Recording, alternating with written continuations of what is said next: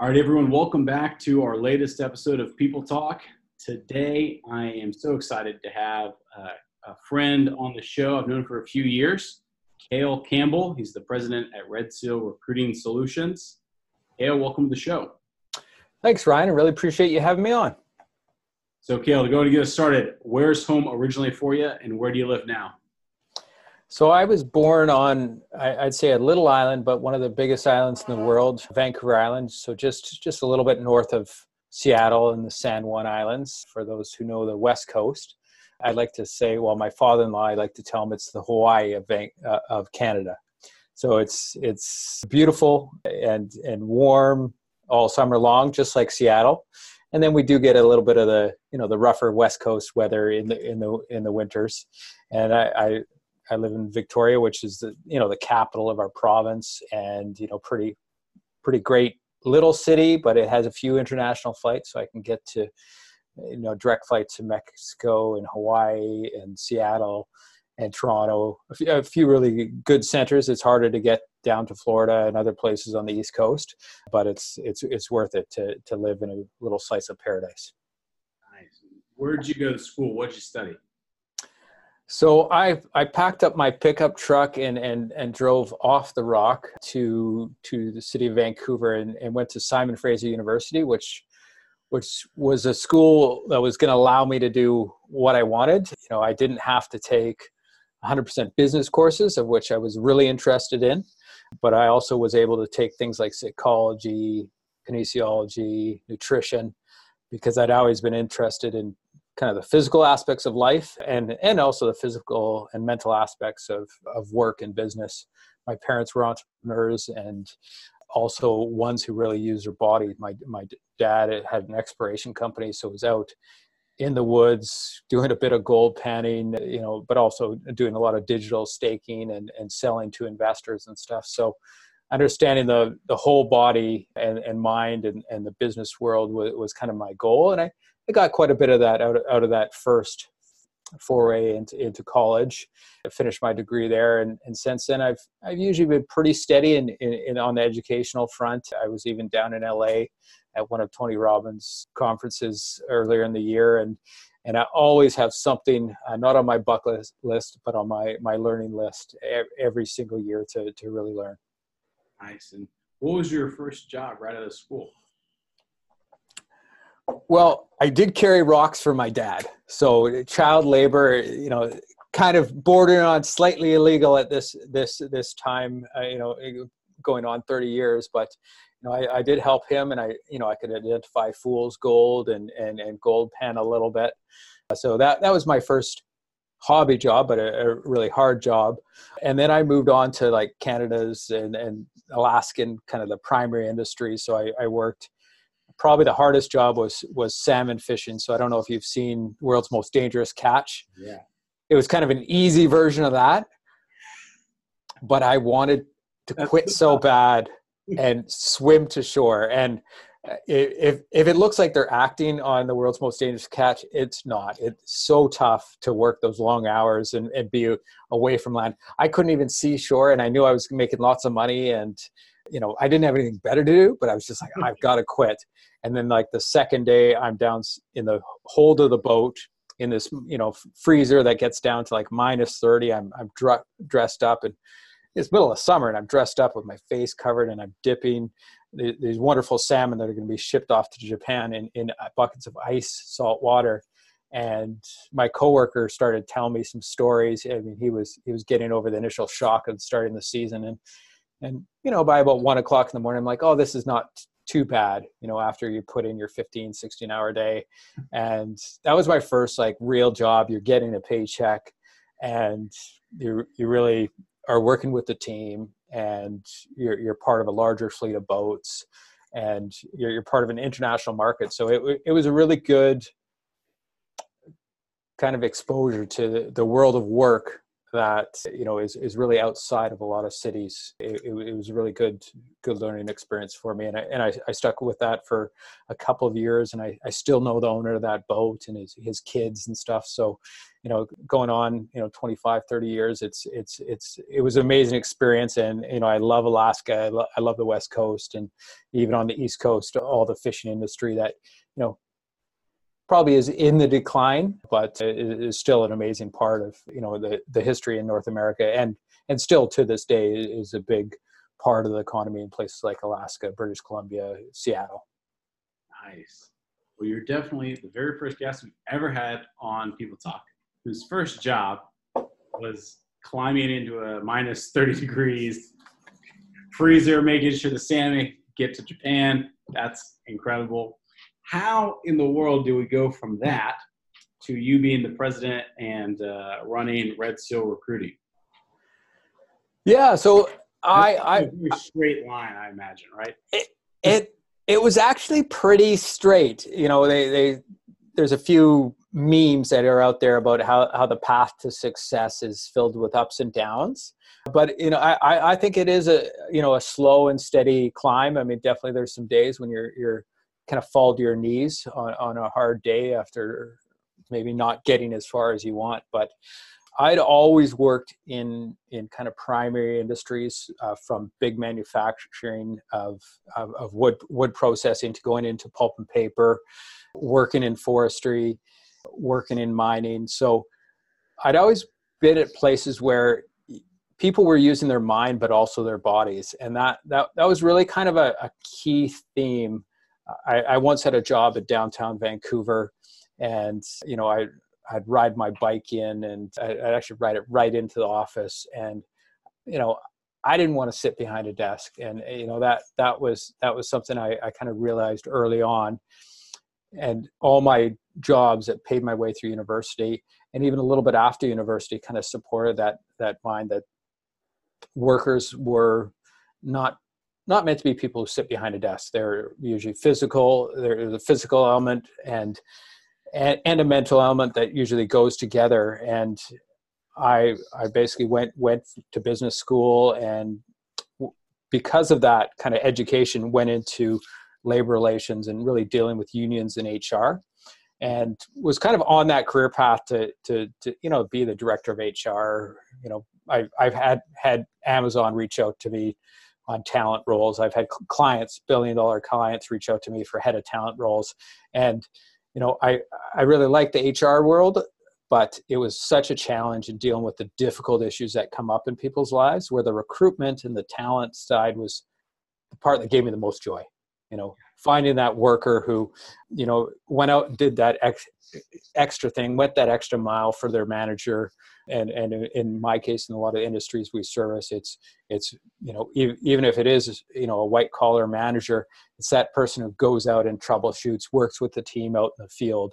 Finding those people was always one of the most satisfying thing that I did. So at one point it was wearing on me. The stress was getting to me of doing HR work. And I said, what is my heart? And it was hiring. I could be joyous. I could smile every day.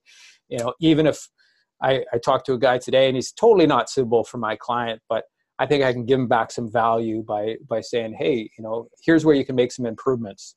And, that's something anybody who's involved in hiring can really add value to so many people.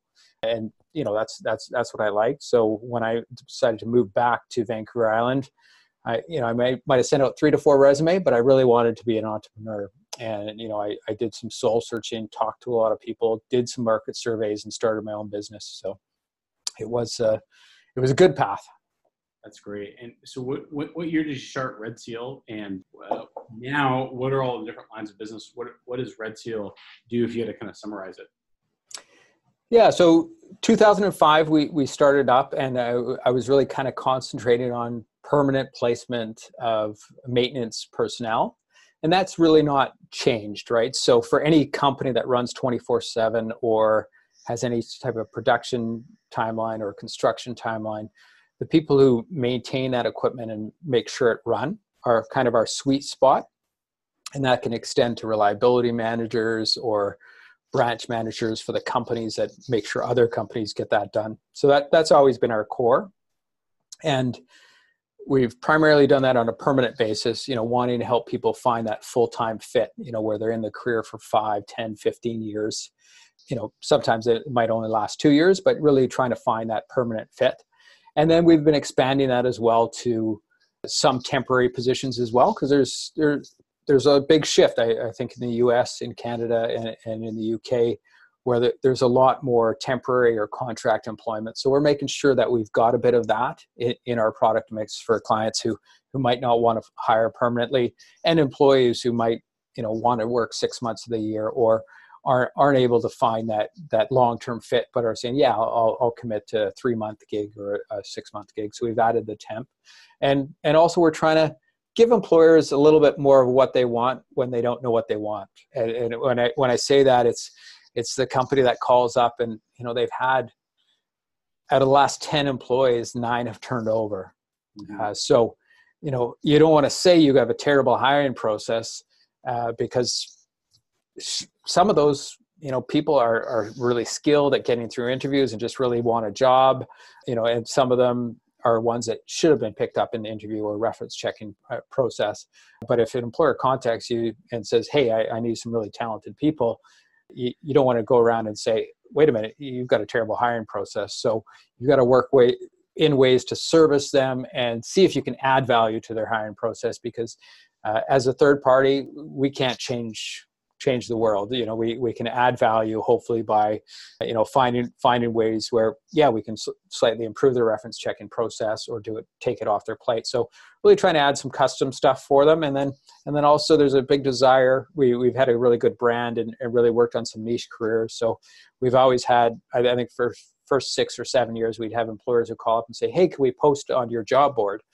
And I'm like, you can go to the monsters, Indeeds. Indeed didn't exist at that time, but you can go post on their websites. And eventually I broke down, and now we do specific job postings. If somebody wants to recruit an accountant for KPMG or a consultant for a role like that, we'd turn them away. But for our niche roles that are related to maintenance and construction and stuff, and the managerial roles, if somebody really wants to post a job, we invest tens of thousands in our website and our development and our chat for those career niches. So they don't pay the bills, but if somebody's seeing some value there, we'll try and help them with that.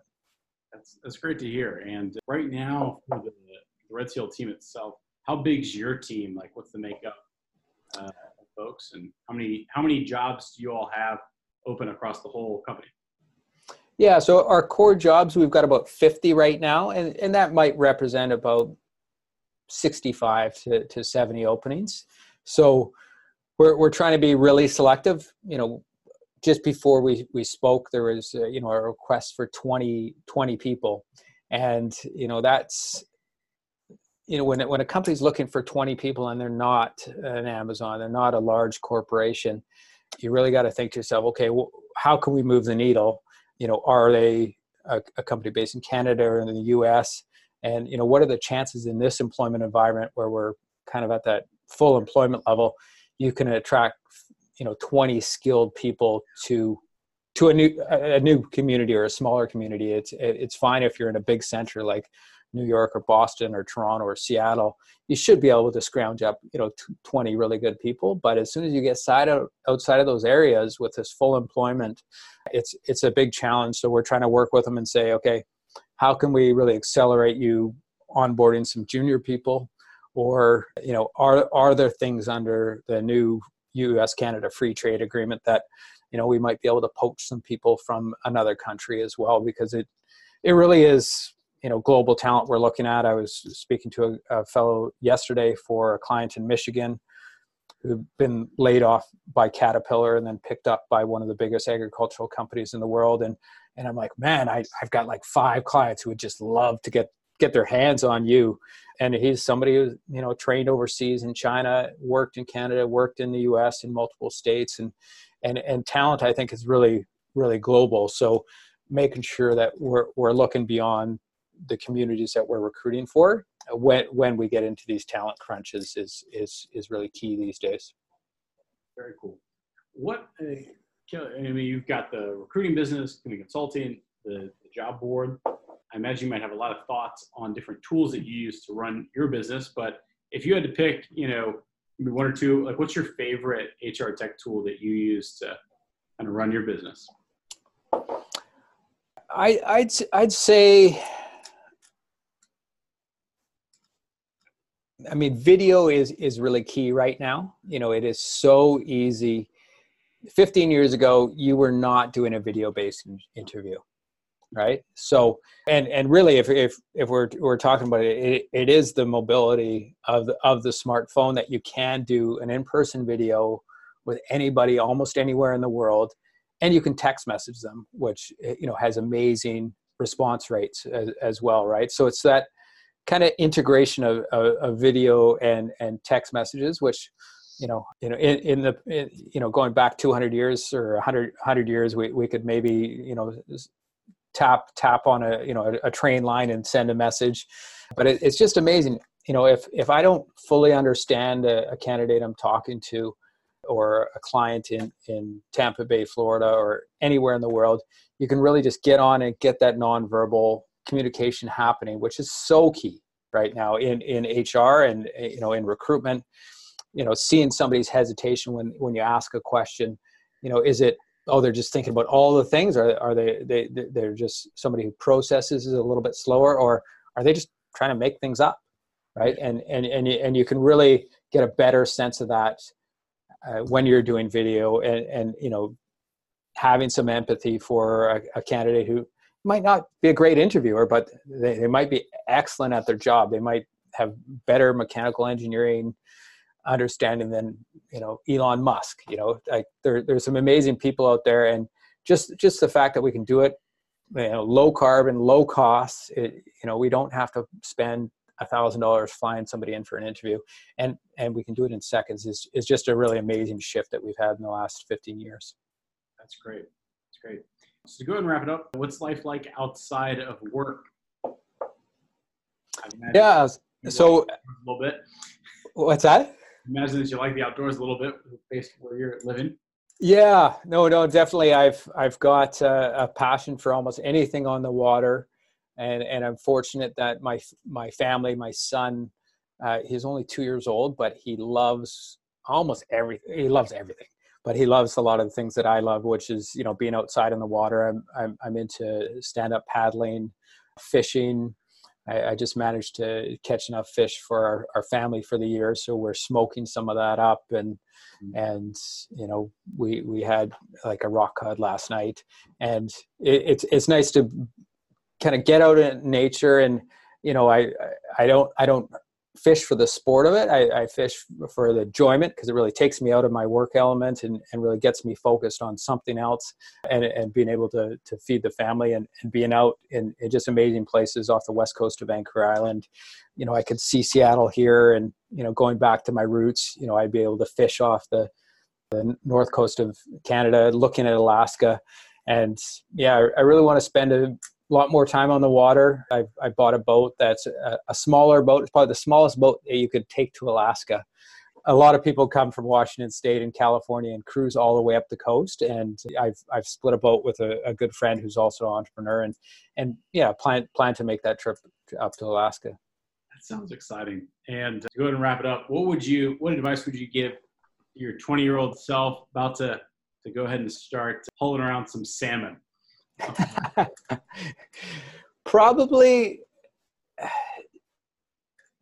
book as many trips as you can when you're young, because I'm blessed that I'm still able to travel, and I've been to a ton of different states, ton of provinces, ton of countries, but I still have that passion for travel, and it is easy to do it when you're young and single, right? To really get out there and really understand what's happening in other parts of the world, which is key, because business is global. I think employment, the war for talent, I think is really a global war. And if you understand people from the most populated parts of the world, I've never been to India.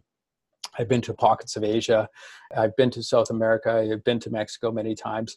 And it's just added a little bit of understanding that really helps me when I'm trying to recruit somebody. And, it might be, an American who was born in the United States, but he's worked overseas in Afghanistan, or he's worked somewhere else. And just understanding what cultural experiences they might have gained there and really added to their experience. Just having glimmers and that interest as well in other people in those other parts of the world really helps me when I'm trying to recruit somebody who, you're trying to figure out their work history or where they're going with their careers. But if you've got something to connect with them based on where they've been in the world or what part of the country they've worked in, it usually just helps you build that relationship. And if I can give myself that advice, just travel as much as you can, book it every year. And even at this stage in my life, we're looking at Christmas vacation and we're like, should we try and stay local or Hawaii, or, I've got an opportunity to go to Rome, and it really should be Rome. Nice. All right. Well, everyone, you heard it here. Kael's going to Rome for Christmas.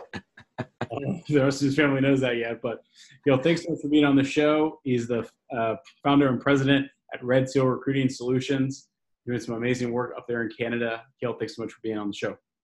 Thanks so much, Ryan. Really appreciate it and hope to talk to you soon.